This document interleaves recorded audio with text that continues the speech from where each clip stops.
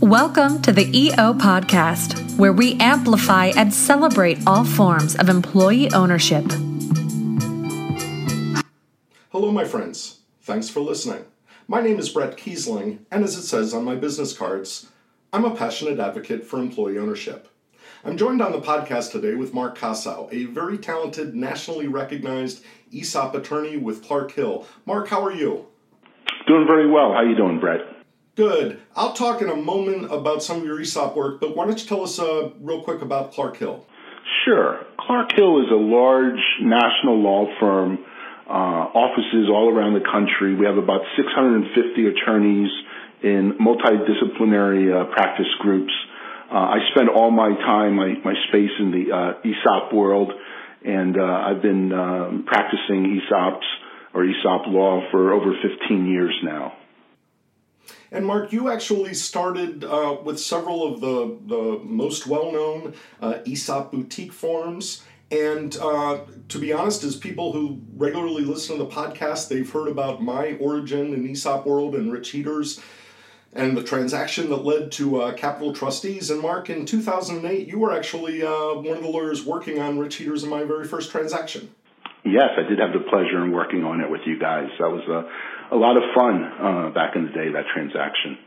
Well, it was our first taste, and as for people who aren't aware, that transaction led to two things. Rich Heater was hired as our trustee. He had never done that before. And I was hired as president and CEO of the company that became an ESOP. So for about 2.5 years, I ran that company. And then afterwards, Rich Heater and I formed Capital Trustees. And I know that you've represented me when I was with Capital Trustees. I assume that you still do. And I can just say, Mark, you're as talented an ESOP lawyer as there is in the country. And I appreciate your taking the time to join us. Thank you very much. Those are nice words. So, Mark, let's talk. Like everybody, your life has been modified under the coronavirus, and you are sequestered at home, working at home with your wife and 2 kids. And yes. I'm sorry? I said yes, yeah, and going stir crazy in the process. I understand that. And ironically, Mark, as you know from my life, even as a trustee, I've been working remotely for so many years. It really hasn't changed. You know, the fact that the pandemic is obviously taking everybody's concern. But for the pandemic, I'm just as likely to have been on the telephone with you recording a podcast for a different issue. So, you know, it's just funny, interesting for me to watch others who are going through. But meanwhile, as you're sequestered at home, you're very much hard at work. And I know that we are in great uncertainty, as everybody does with the coronavirus.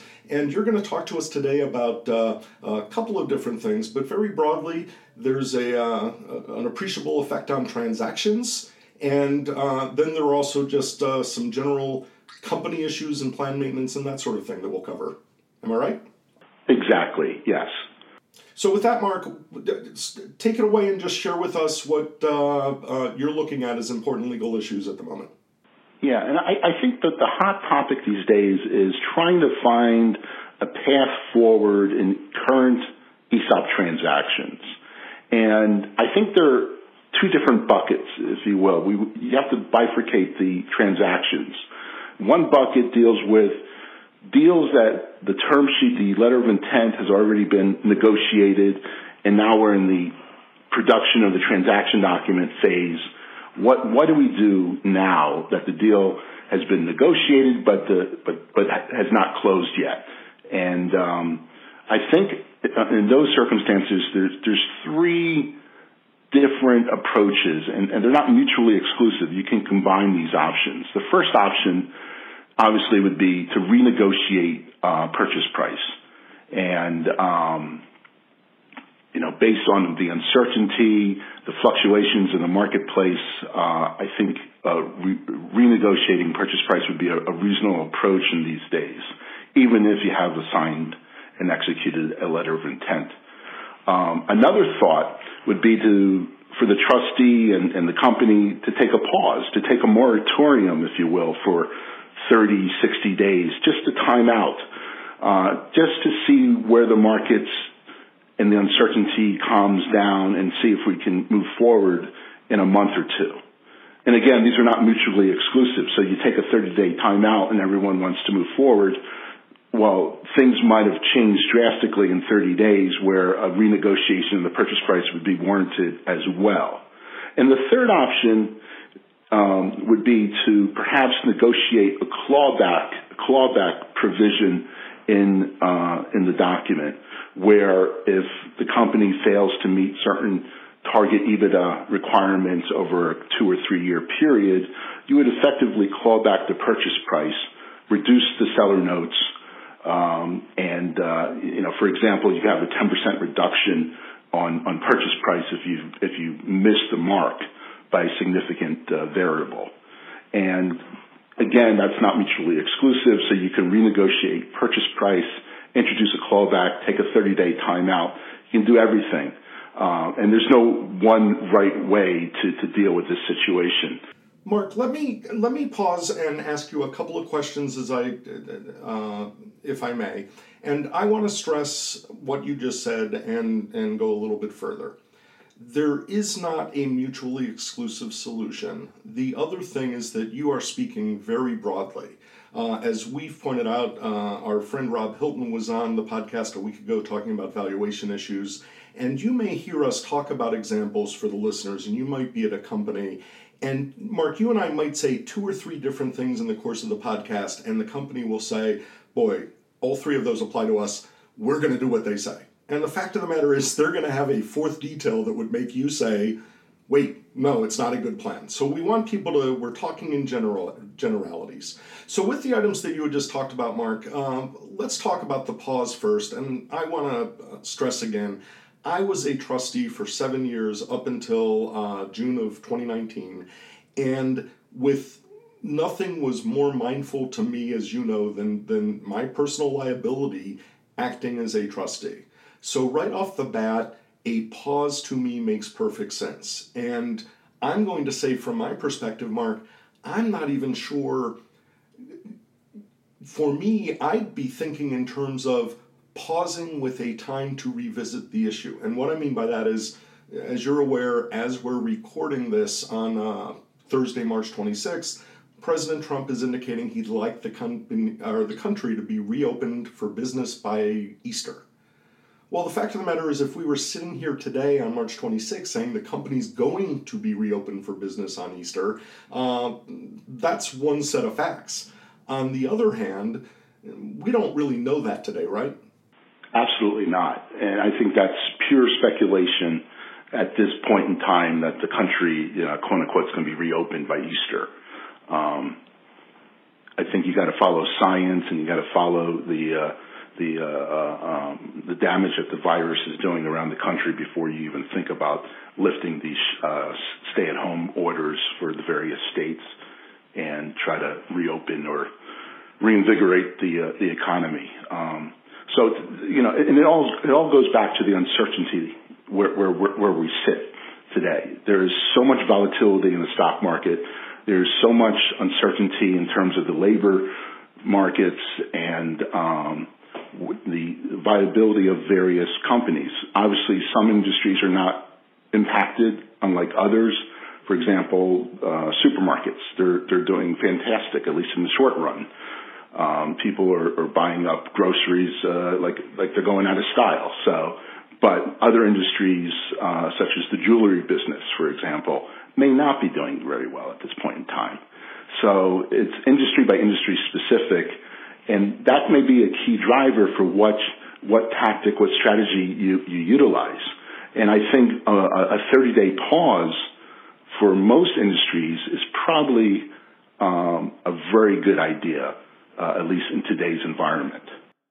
Looking at that again, Mark, is the 30 days not as, and we used to go through this as, as average transactions would come close to, closing time, we'd say, well, maybe the closing's in a couple weeks. There'd be a little bit of when all the work is done. But at the very least, the pause and its managing expectations, you want to do the transaction right. But would you agree, Mark, the fundamental concern is nobody in ESOP world wants a repeat of what happened in the 2008 recession, where the pause needs to happen so that people don't rush through, allowing 3 or 4 or 5 years down the road the DOL to say, hey, you shouldn't have done that, and suddenly we have all kinds of regulatory stuff because people did not pause. Is that part of the concern? That's exactly right. That's a very, very valid concern.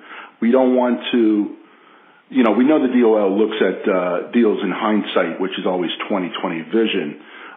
We don't have the luxury of hindsight. We're going through it today, but with the eye on potential DOL criticism, years down the road, a 30-day pause makes a lot of sense to just take a breather, see where the markets are going, see how the business is doing, holding up, and just see if there's less uncertainty in a month from now than it is today. And I want to introduce one more concept, and that really comes into play with new deals that just got started the last week or two.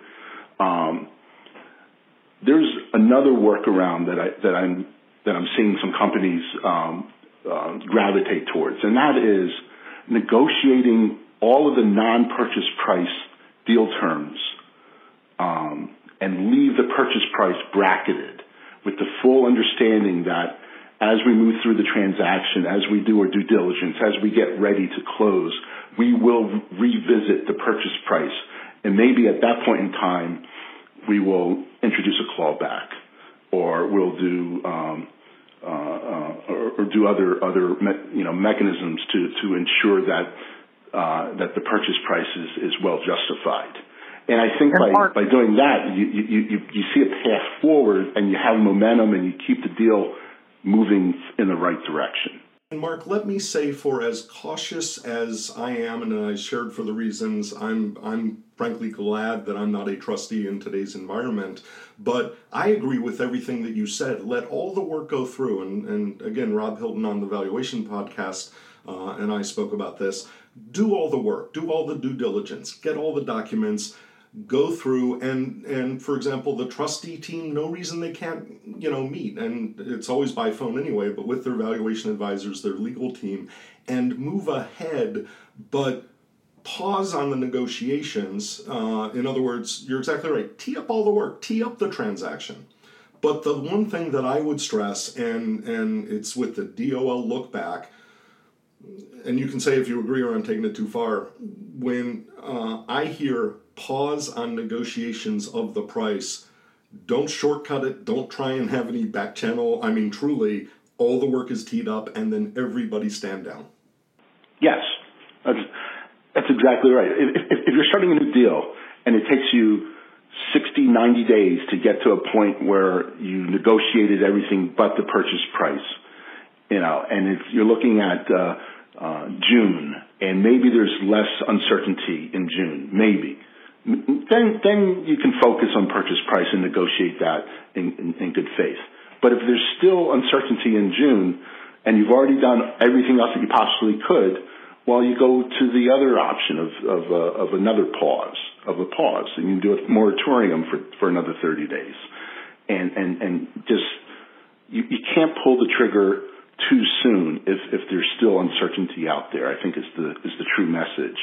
Let me share again, if I can, an anecdote from my trustee days, and you've probably been in more than one due diligence meeting where you saw I would do this.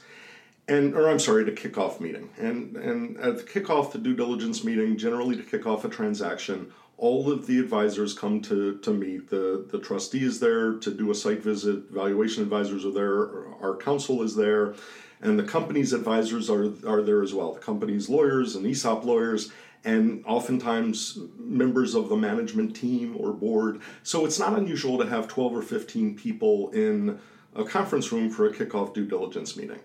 And there came a time, I should say, in every single due diligence meeting where I would look at the selling shareholder or selling shareholders, and I would say, in the event that the transaction goes badly and the DOL is going to launch an investigation, well, everybody else in this room are advisors and possibly witnesses.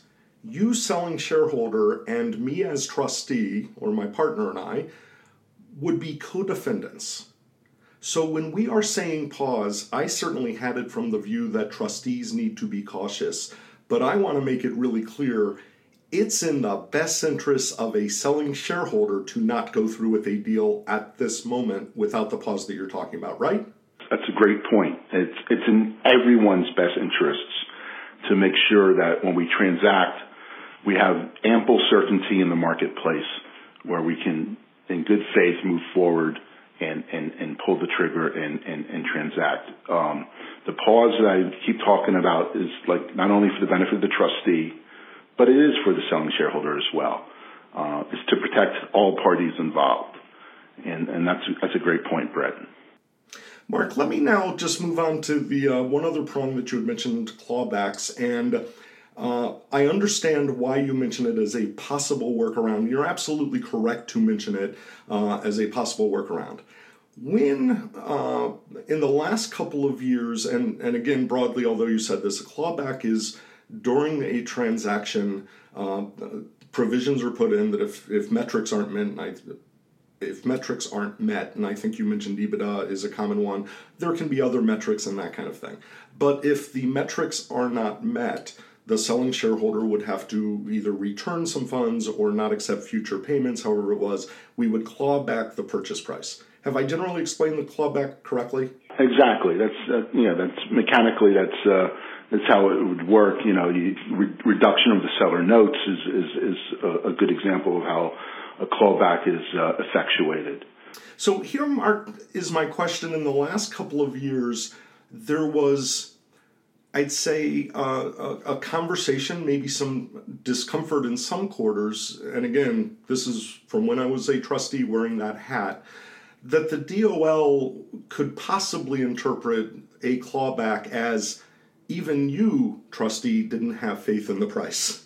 That if a clawback philosophically, and I'm not saying that this is a definitive position, and you may well disagree, but the clawback almost seemed as like an escape valve that the DOL, I just wasn't comfortable in the last couple of years that the DOL would like that. I think when you transact, the valuation advisor comes up with a range of value, and if you're transacting within that range of value, you're sending a strong signal that you think you're not overpaying for the stock, you the trustee. And a clawback is simply a mechanism that says, look, if by chance your projections didn't prove true, or if by chance bad things happen that we don't foresee them happening today when we transact, then we're going to have an adjustment to your purchase price, purely to protect the ESOP and the participants and beneficiaries. I think you can make a strong argument that a clawback could be looked upon favorably. And I just want to add one more thing. Mechanically, maybe you do a part redemption and part sale to the ESOP where the redemption piece has the clawback attached to it. And it's not necessarily the ESOP purchase of the remaining employer securities that would be associated with the clawback. And Mark, just to explain those terms, and everything you said is very helpful, but for the casual listener, let's say a selling shareholder has 100,000 shares, and I'm just keeping this easy for math. When you talk about partial redemption, partial share, what would be, and we'll just say 50-50, 50% of the shares.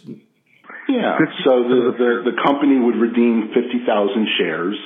Meaning they go back to the company into It goes back to the company and say it's for a seller note. So the company issues a note to the selling shareholder.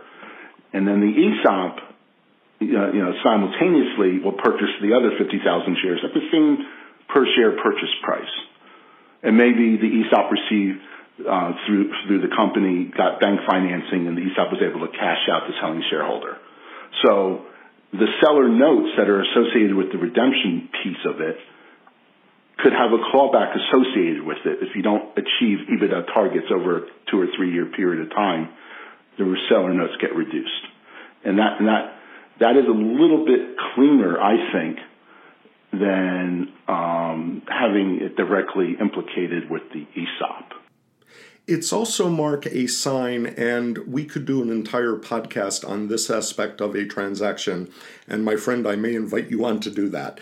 But it's also a sign of what you've made the point earlier in this podcast, where we pause because it's appropriate, but there are all kinds of tools in the toolkit when the transaction comes to make a transaction move forward in a way that's appropriate for everybody. That's exactly right. There's no one way to do an ESOP transaction. There's multiple ways. All right, Mark, you are as good a transaction attorney as I know, but you are also a company attorney. In other words, you provide legal advice to ESOP companies on an ongoing basis, so not just in the transaction mode. And I understand you have some thoughts along those lines about I do. One thing that has to be given some thought in this environment is large layoffs resulting in partial plan terminations of the ESOP. And if you had a partial plan termination, you're going to automatically vest plan participants' account balances, which could have a dramatic effect on ultimate repurchase liability obligations of the company.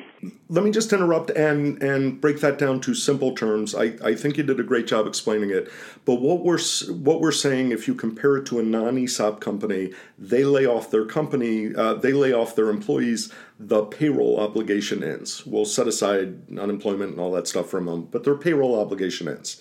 In an ESOP company, if you lay off a large number of employees, that triggers the partial plan termination. Your payroll stops, but you are incurring the repurchase liability. They fully vest. They must be paid off according to the plan. So you may inadvertently, if you're not careful, be saying, hey, we can save some payroll, and simultaneously come up with a huge debt regarding the repurchase. Exactly. And then the whole concept of having a partial plan termination is based on a rebuttable presumption that you have a 20% or greater reduction in your workforce. And I want to emphasize that it's rebuttable, because if you furlough 20% of your workforce, for example, for 60 days, 90 days, and then you rehire all of them when the uncertainty kind of goes away and things start picking up, well, that's not going to be, I don't think, a partial plan termination. Whereas if you lay off 20% of your workforce, no intention of rehiring them in the short run, and you don't, the plan year expires and you don't rehire them, that is going to be a partial plan termination requiring the fully vesting of all the affected participants. So just something to think about. Obviously you can't control those factors, but it is a rebuttable presumption. May I just ask a question on that, because you drew a distinction between furlough and layoffs, and generally the businesses that I'm in contact with during the crisis, and a lot of these are much smaller businesses, certainly not hundreds or thousands of employees, but they are using the phrase layoff, and it's with generally, we hope to bring you back as soon as we can open. It sounds like companies need to be a little more careful and make a distinction between layoff and furlough, because that could have effects down the road. Well, I don't really think it matters what you call them or call the reduction in workforce. It's how you treat it. If you treat it as truly as a furlough and you hire them back in 60 days, that's very different than if you have a layoff and you don't hire them back ever, or you wait 2 years or whatever. Got it. So don't get caught up on those are different. Semantics are just semantics. You can call it whatever you want. And you were going to make another point, Mark. Thanks for that. You were going to make another point about the repurchase obligation? Well, in addition to repurchase obligations, if you have a strong reduction in workforce and you're an S corporation, you could create what is known as a 49P problem, which basically says if you have too few employee participants in an S corp ESOP, you can run afoul of 409P, which would be very disastrous and very problematic for the company and the ESOP itself. So not that should be the driver of your decision to lay off employees, but that's just a fallout consequence that you should be thinking about. And another thought is that if you have too large of a reduction in your workforce, you may have problems servicing the ESOP loan, because the ESOP loan is based on 25% of eligible payroll of the workforce. And if you don't have a large enough payroll to service the ESOP debt, that could create problems as well that you would have to think about having some workarounds and things of that sort. So, Mark, on the 409P issue and the other issues that you've raised, one of my concerns is that there are an awful lot of ESOP companies, and we point out, I think the latest number that one of the organization bandies about is 6,200 ESOP companies, and as is pretty well known, only about 800 of them participate in any of the organizations. My concern is that if you're an ESOP and you're talking to your counsel, whoever they are, and your counsel might be a spectacular business attorney, but if they're not referencing things like 409P, if they're not referencing some of the other issues you're mentioning, it seems to me that that's a really appropriate time to try and get some ESOP savvy counsel on your team. Absolutely, yes. Hopefully, most companies that have ESOPs have ESOP counsel. That's not always the case, and I couldn't stress enough to bounce any layoff ideas or any other ideas of corporate restructuring off of an ESOP attorney to see if that has negative consequences. In my career as a trustee, one of the regular type of engagements that we took was where companies were transitioning to an external trustee for the first time.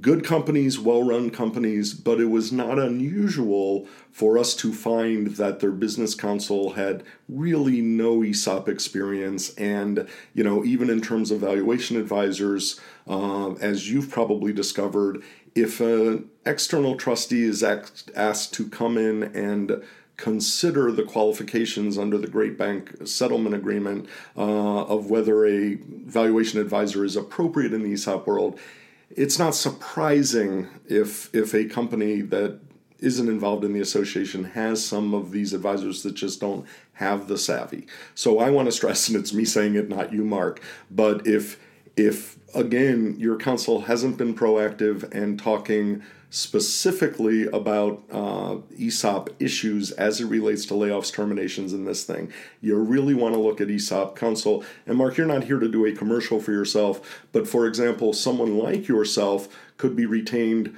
as ESOP counsel, leaving in place the general business counsel, the other advisors, that kind of thing, right? Absolutely. I mean, they can hire you for the ESOP expertise.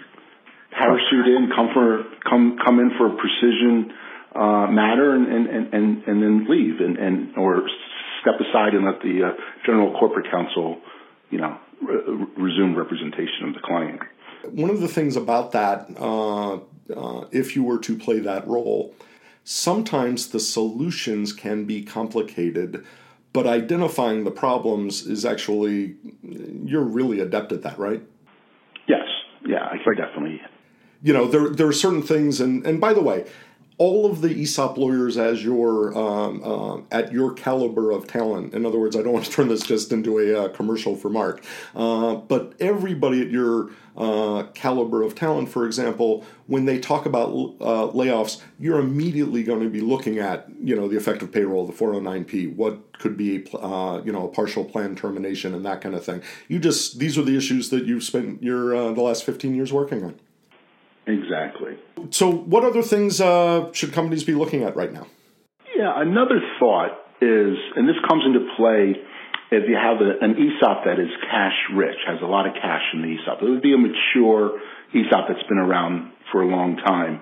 You could consider amending the plan document to allow for special in-service distributions for, and I'm making up an example, anyone has 7 or more years of service fully vested.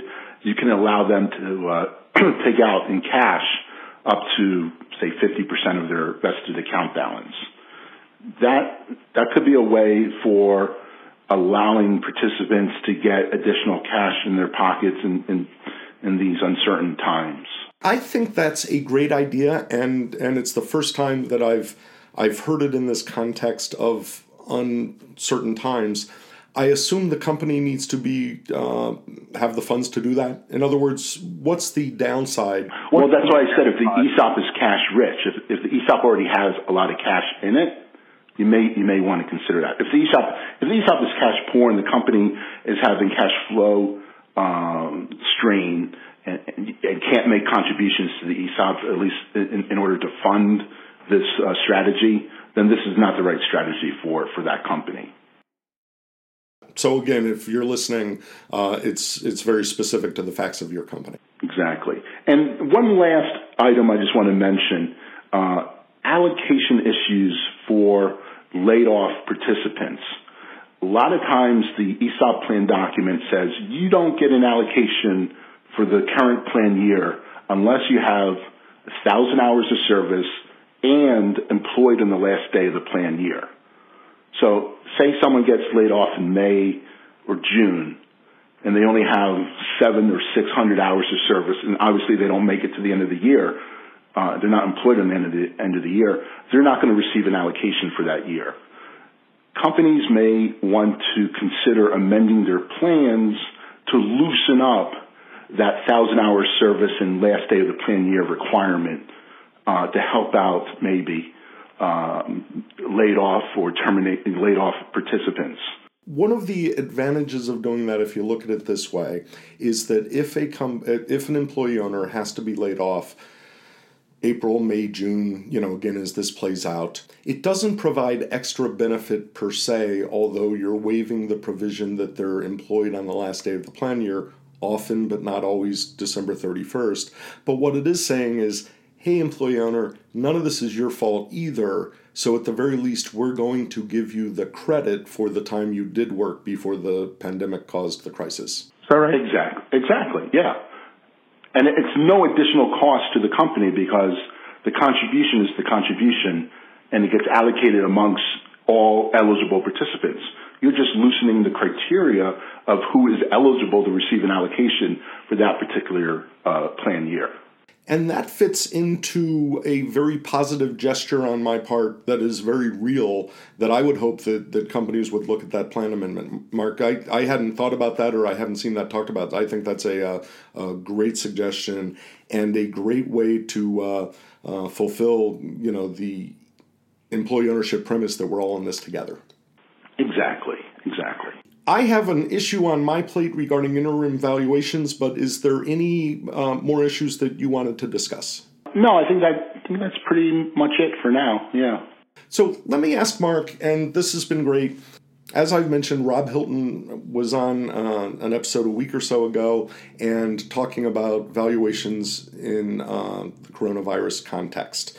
And I had done a mini-cast several weeks ago about the effects of the coronavirus on the 12/31/19 valuation. And it really was short and sweet, but the general premise, as you'd expect, Mark, was coronavirus wasn't known and knowable as of December 31st, 2019. So despite the fact that this may play havoc with future projections, future earnings, generally speaking, the coronavirus shouldn't be taken into account as 12/31. I've said that very simplistically, but do you agree? Oh, I agree 100%. The other thing that I've pointed out is that, in my view, and this is not just with my former trustee hat on, but as a sincere advocate for employee ownership, that the valuations must be held sacrosanct. And that's why I think it's very important that, forecasts that are done in April don't fit into that December 31st valuation. One of the things that's being discussed in ESOP world, and it should be discussed, I don't quibble that it's being discussed, is interim valuations as a way, among other things, to manage the repurchase obligations. And in my view, not necessarily in a positive way. But could you explain to us the mechanics of an interim valuation, why it would be done, and why companies would look at doing it now as a response to the coronavirus? I'd be pleased to. So, obviously, subsequent to 2019, we have this great uncertainty with the virus, and it's wreaking havoc in the marketplace. It's causing significant downturns with various companies in a lot of industries. And because of that, their valuation, if you were to stop the film, say March 31st, for example, would be vastly different than it was back in December 31, 2019. So the idea of doing an interim valuation is to pick a point in time, again, March 31st, for example, and do the valuation as of that point in time and use that valuation for various purposes, such as effectuating diversification, segregation, maybe even distributions on a going forward basis. So, as Brett indicated, it would reduce repurchase obligations of the company because you're ratcheting the value down to make it consistent with reality, where the world exists today, not where it was back in December 31st, 2019. The crisis is bringing everything into stark relief, that we can all see things in a different way. It's always been a factor that valuations would come out at the company's year end, wherever their fiscal year is, again, normally December 31st. But by the time the valuation gets completed 5 or 6 months down the road, material facts would change.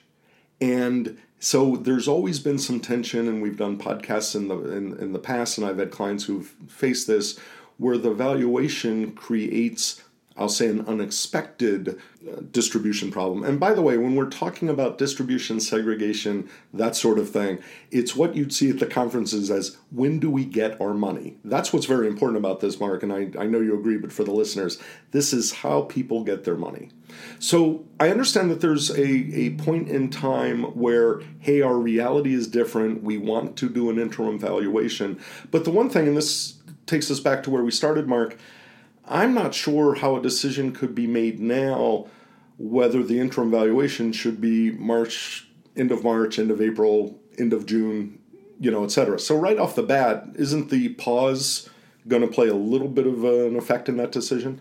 It could, and I also want to stress that the plan document itself controls. So you got to look at the plan document to see if an interim valuation is even allowable, permissible.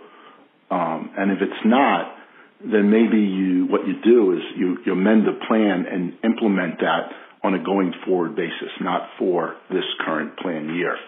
There are similar things, for example, plans often, I'm going to say, usually when I would see plans with new ESOPs, that generally speaking, and again, if I'm mistaking this, please correct me, generally speaking, the plan would say that when it comes time for an employee to separate, and assuming they vested 5 years, or they're fully vested, normally it means 5 years of service, but if they're fully vested, there's often, as long as it's not a minimal distribution amount, there's often a wait period of some amount of time before distributions begin. And often, and this is the key point, the plan provides that while distributions are happening over the course of 5 years, the distribution is based on the changing valuation year after year. That's why I'm saying that you have to make certain that the plan document allows for this concept of interim valuations, because if it's hardwired in that you have to use the December 31 valuation, then you may be stuck with that. And similarly, Mark, if your plan says that the distributions for the vested, the former employee owners at this point, the retirees or those who have separated, is using each current valuation during the course of the payments, the plan, if there were segregation, and what that means, horrible word even in this context, but what that means is you freeze out your former employees and they're locked in for example, if segregation were permitted, somebody's going to get paid off. At whatever the first year of the payoff is, that's going to be the value for the entire payoff period. Am I saying that right? Yes, I think so. But keep in mind, if you don't have financial wherewithal to effectuate plan segregation, you don't segregate for that particular year. So I can see a very good example where an interim valuation, call it March 31st, would allow plan segregation to be effective when, if you based it off of the December 31 value, you wouldn't have enough money to do so. These again, Mark, first of all, good time to review the plan. We have always said, you've said at every conference you've spoken at, as have everybody, it's always good to dust off the plan and review it. Now, there are important decisions to be made, and in terms of plan amendments, again, folks, back when I was a practicing attorney, I practiced business law. I've never been an ESOP lawyer. You don't want a general attorney, in my opinion, as a former trustee, you don't want a general attorney modifying your plan. But now's the time to look at the plan and see if there are changes that are necessary or warranted with the crisis. But you did say prospectively, generally speaking, without locking you in, you believe that, do you believe that the plan can be backdated and amended in the past, or generally speaking, if changes are made today, it wouldn't affect December 31st anyway of 2019? If you're talking about making interim distributions on a going forward basis and your plan document doesn't permit that, I think you could amend the plan, but it wouldn't be effective till next plan year. And I would want to give that some additional thought, but the conservatism in me would suggest that we wait to implement it till to next year, which negates the usefulness of that strategy. Well, obviously, you would want to do the interim valuation this year to take full benefit of it. So, Mark, what you're saying just on a very practical basis, and I think you used the word conservative a little bit, there may be some who want to try and make retroactive changes to the plan. The problem is that if a company does that, it's what you've called possibly a bad fact. It's something to argue about before the DOL, the judges, whoever. Maybe a win, but meanwhile, if all the stuff is prospective moving forward, you've taken away a potential argument that you've done something very wrong. Is that a good way to sum it up? Yep, exactly. I totally agree. Mark, is there anything else on your list? You've been absolutely wonderful. Is there anything else on your list that you'd like to discuss? No, I think I covered everything that I wanted to chat about, but thank you very much for giving me this opportunity. Mark, you're a talented lawyer. I'm very grateful for the years of service and more importantly, the friendship through the years. You know, I've had the pleasure of meeting Lori and your kids a couple of times, and I want all the best for you. But meanwhile, in this very challenging time for everybody, ESOP world might be on a little bit of a pause, but it is moving and moving smartly. So, Mark, just thank you for everything that you're doing. Thank you. Take care. And with that, this episode of the podcast comes to a close. Thanks again to Mark Kossow of Clark Hill. Thank you for listening. We hope you'll join us Friday for the ESOP minicast. And as the world continues to change day by day with coronavirus and our reaction to it, just know that we at the podcast are thinking of you. We're all in this together, and together we will get through it. Take care. We'd love to hear from you. To contact us, find us on Facebook at Kossow LLC and on Twitter at ESOP Podcast. To reach Brett with 1 T, email brett@kossow.com. On LinkedIn at Brett Kiesling, and most actively on Twitter at EO_Brett. Again, that's 1 T. This podcast has been produced by the Kossow Group. Technical assistance provided by Third Circle Inc. and Bitsy Plus Design. Original music composed by Max Kiesling. Archival podcast material edited and produced by Brian Kiesling. And I'm Bitsy McCann.